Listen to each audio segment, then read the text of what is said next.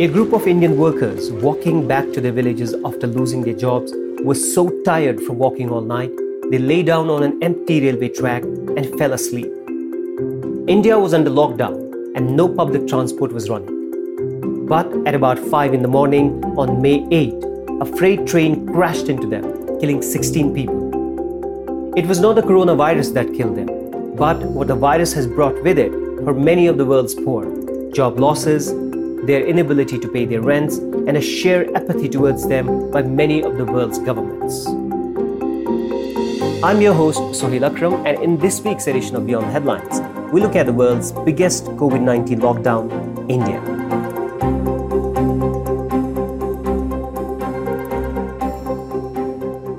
On March 24, the Prime Minister of India announced that COVID-19 restrictions would come into force just after midnight.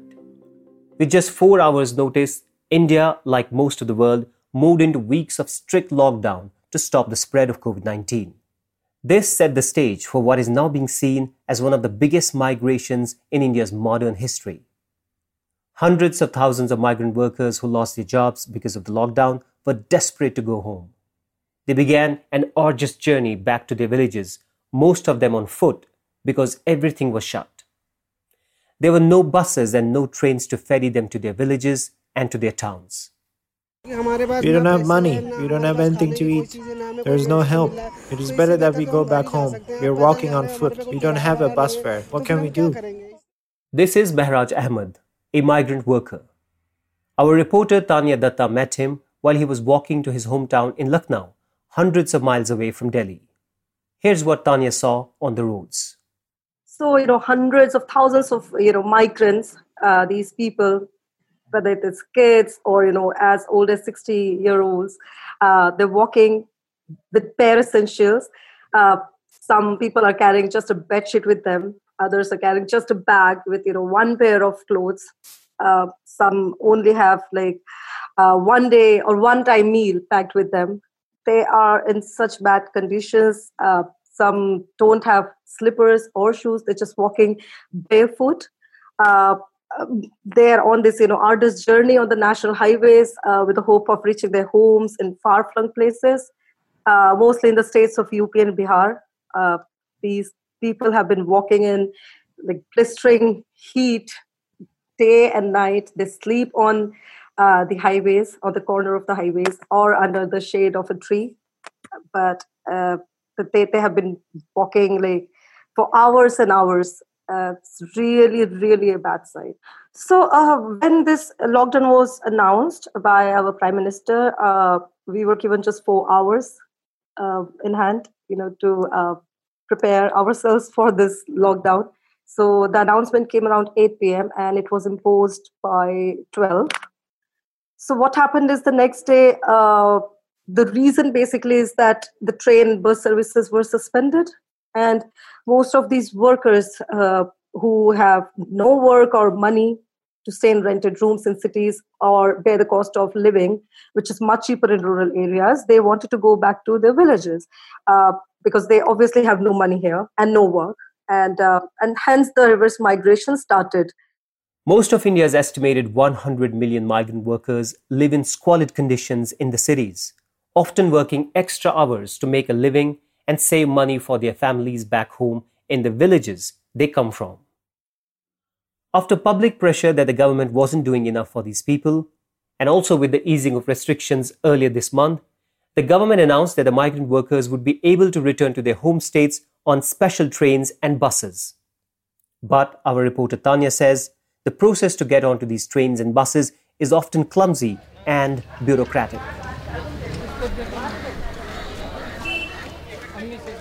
As number of the workers walking on foot, that started growing up. A few states started organizing buses in April. But then again, the central government barred interstate movement of migrants on buses. Now, and there have been these instances, there have been these incidents where massive outrages and protests have occurred or in different states and over the government's perceived apathy on the issue. And there have been demands that, railways should start running. So on May 1, on the International Workers' Day, the government started railways special trains for these laborers. But there was this huge confusion and controversy as these passengers were asked to pay regular fares after registering themselves with the government under this tedious online system, which required them to upload their address documents, photographs, and other reasons like why they want to go back home. So it all created this huge confusion for these laborers who can barely write their names. They're not equipped with, they don't have smartphones, or they don't understand internet at all. So that's why there's this huge confusion, what to do. They're leaving these cities for their homes, but there is nothing, no transportation available. India was one of the first countries to impose heavy travel restrictions as it gradually stopped all international flights. As soon as the lockdown began, it also banned all trains and flights within the country, thus making it relatively successful in controlling the spread of the coronavirus infections. Officials say the lockdown is key to stopping the disease, but critics say the lack of planning has hit the country's poor the hardest. And then there is another worry. Many of these hundreds of thousands of migrant workers might be carrying the virus back to their villages. There's no official data on that, given India is conducting limited testing. There's a fear that the country's healthcare system is not in a position to cope with the additional surge of coronavirus cases in its villages. We spoke to Shankar Gopalakrishnan, an activist and a researcher based in India. So I think it's clear that there was insufficient planning, and especially around the question of the very, very large proportion of the population that depends on daily wage and casual work regarding their survival. I mean, a great deal of attention now is being paid to the issue of migrant workers, which of course have been the hardest hit out of all of these sectors, but they're not the only ones who've been hit very hard. A large part of the population that depends on some kind, either casual or daily wage employment, all of them have been hit very, very hard. And I think there hasn't been, I think it would be fair to say that the extent of planning and the extent of action that was required to reduce its impact, that doesn't seem to have been there. And so I think a very high price is being paid for this lockdown, and I'm not sure that price had to be paid. Shankar talks of another worry that looms large. It is unemployment. With hundreds of thousands of people rendered jobless, Shankar fears there is a vicious cycle that has just started. I think unemployment is serious now. I must say our biggest fear is that if policies continue the way they're going right now, we may actually see this unemployment increase further, as slowly as the consequences of the lockdown sort of ripple down into other businesses, in a kind of vicious cycle. And that is our biggest worry, that we may be entering a vicious cycle of collapsing demand and collapsing businesses, collapsing employment, and so on. And that's a real worry. India, prior to this lockdown, India was already facing economic troubles, which the government had also acknowledged. And it was generally felt that the problem was a crisis of demand, that especially the rural population and segments of the urban poor and so on were no longer, didn't have the purchasing capacity required to. And so now the lockdown, the pandemic and the lockdown have now exacerbated that problem. But it's not all doom and gloom. India recently announced a $22 billion bailout package for the country's poor to help counter the economic effects of the COVID-19 outbreak. And down south, the state of Kerala has flattened the curve at a time when the infection is on rise all over India. Only 4 people have died of the infection in the state as of May 21st. Many are dubbing the success the Kerala model.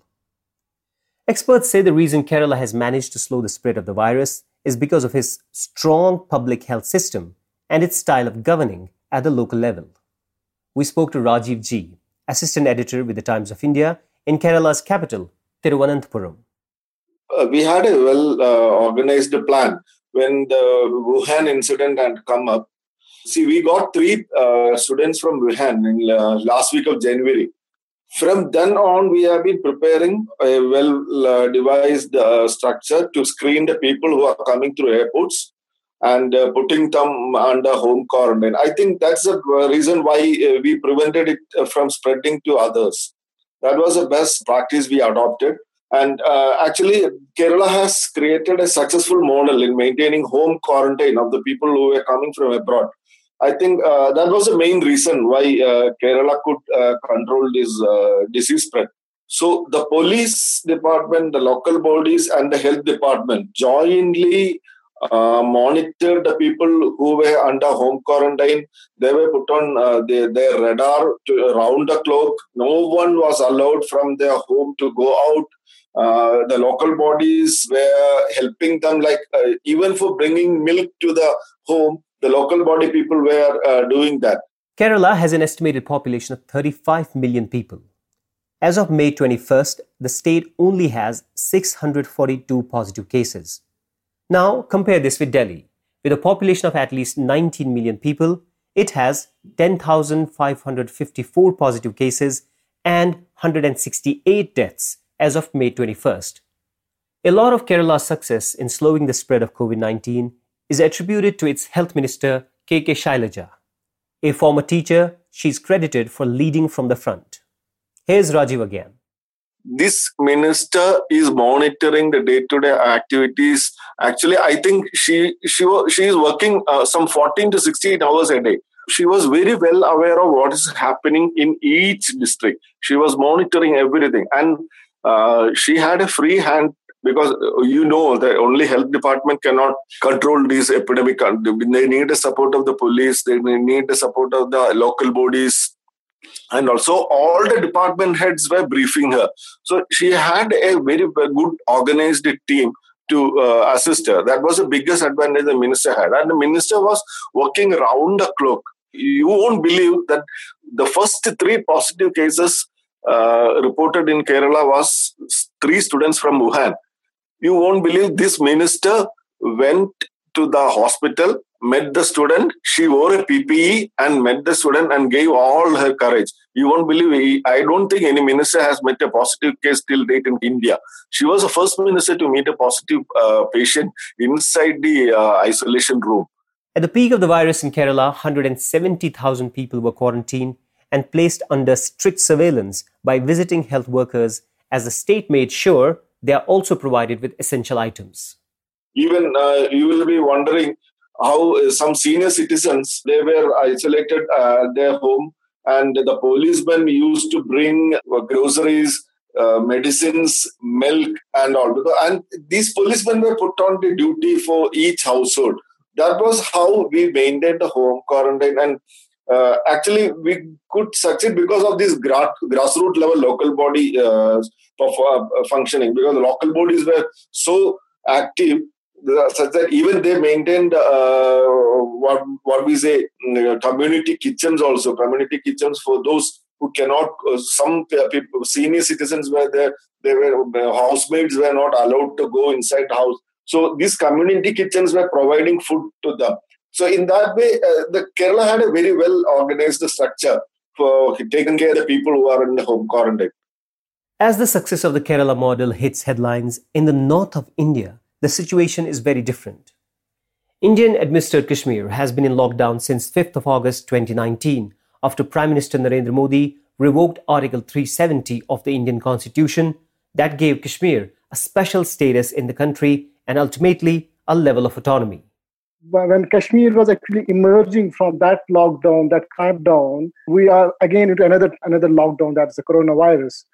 It has been a very difficult time for people in Kashmir. We are used to the lockdowns. I have read a research that Kashmir has witnessed almost 2,000 days of lockdown in past 3 decades. That's almost 6 years. That was Samaan Lateef, a journalist from Kashmir. The people of Kashmir have been under lockdown for over 9 months now, which includes over 5 months of internet shutdown. This meant children could not attend school, the economy had taken a big hit, and job losses were high. When the news of COVID-19 started to spread, Kashmir was already struggling. People were very worried about the stories came out from China because our healthcare system is very weak in Kashmir. If I give some statistics about our healthcare, we have the one doctor for almost 4,000 patients. In India, it is one doctor for 2,000 patients. And as per the WHO guidelines, there should be one doctor for 1,000 patients. So it's a very difficult situation. The healthcare is understaffed.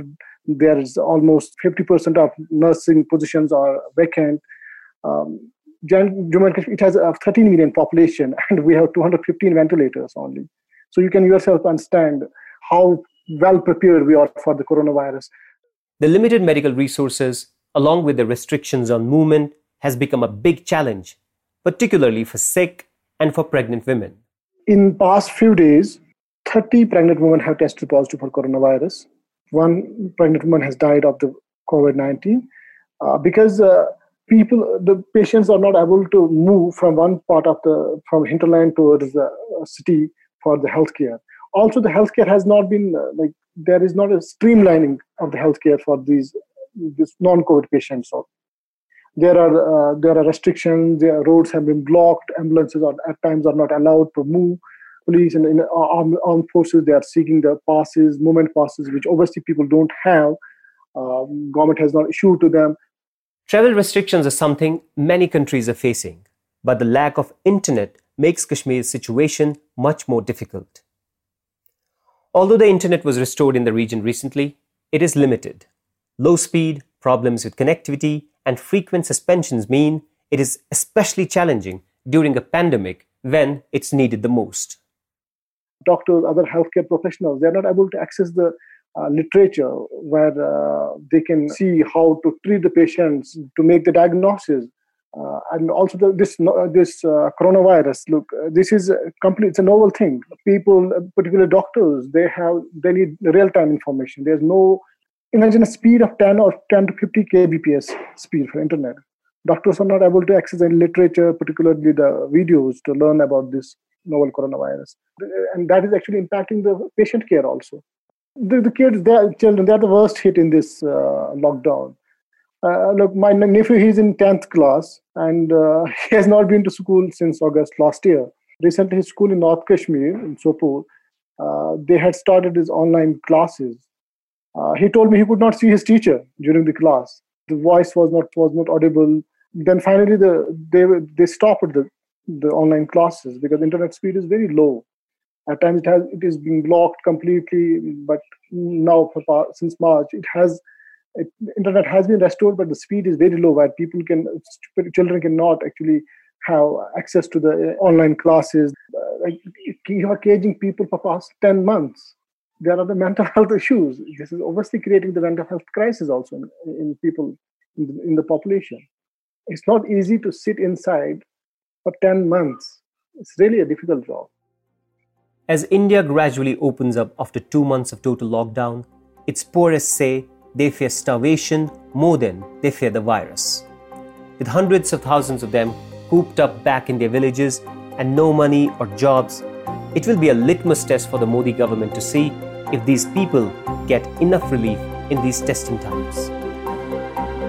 Thanks this week to Taniya Dutta, Shankar Gopalakrishnan, Rajiv G, and Samaan Lateef. I have been your host, Suhail Akram, and you were listening to Beyond the Headlines.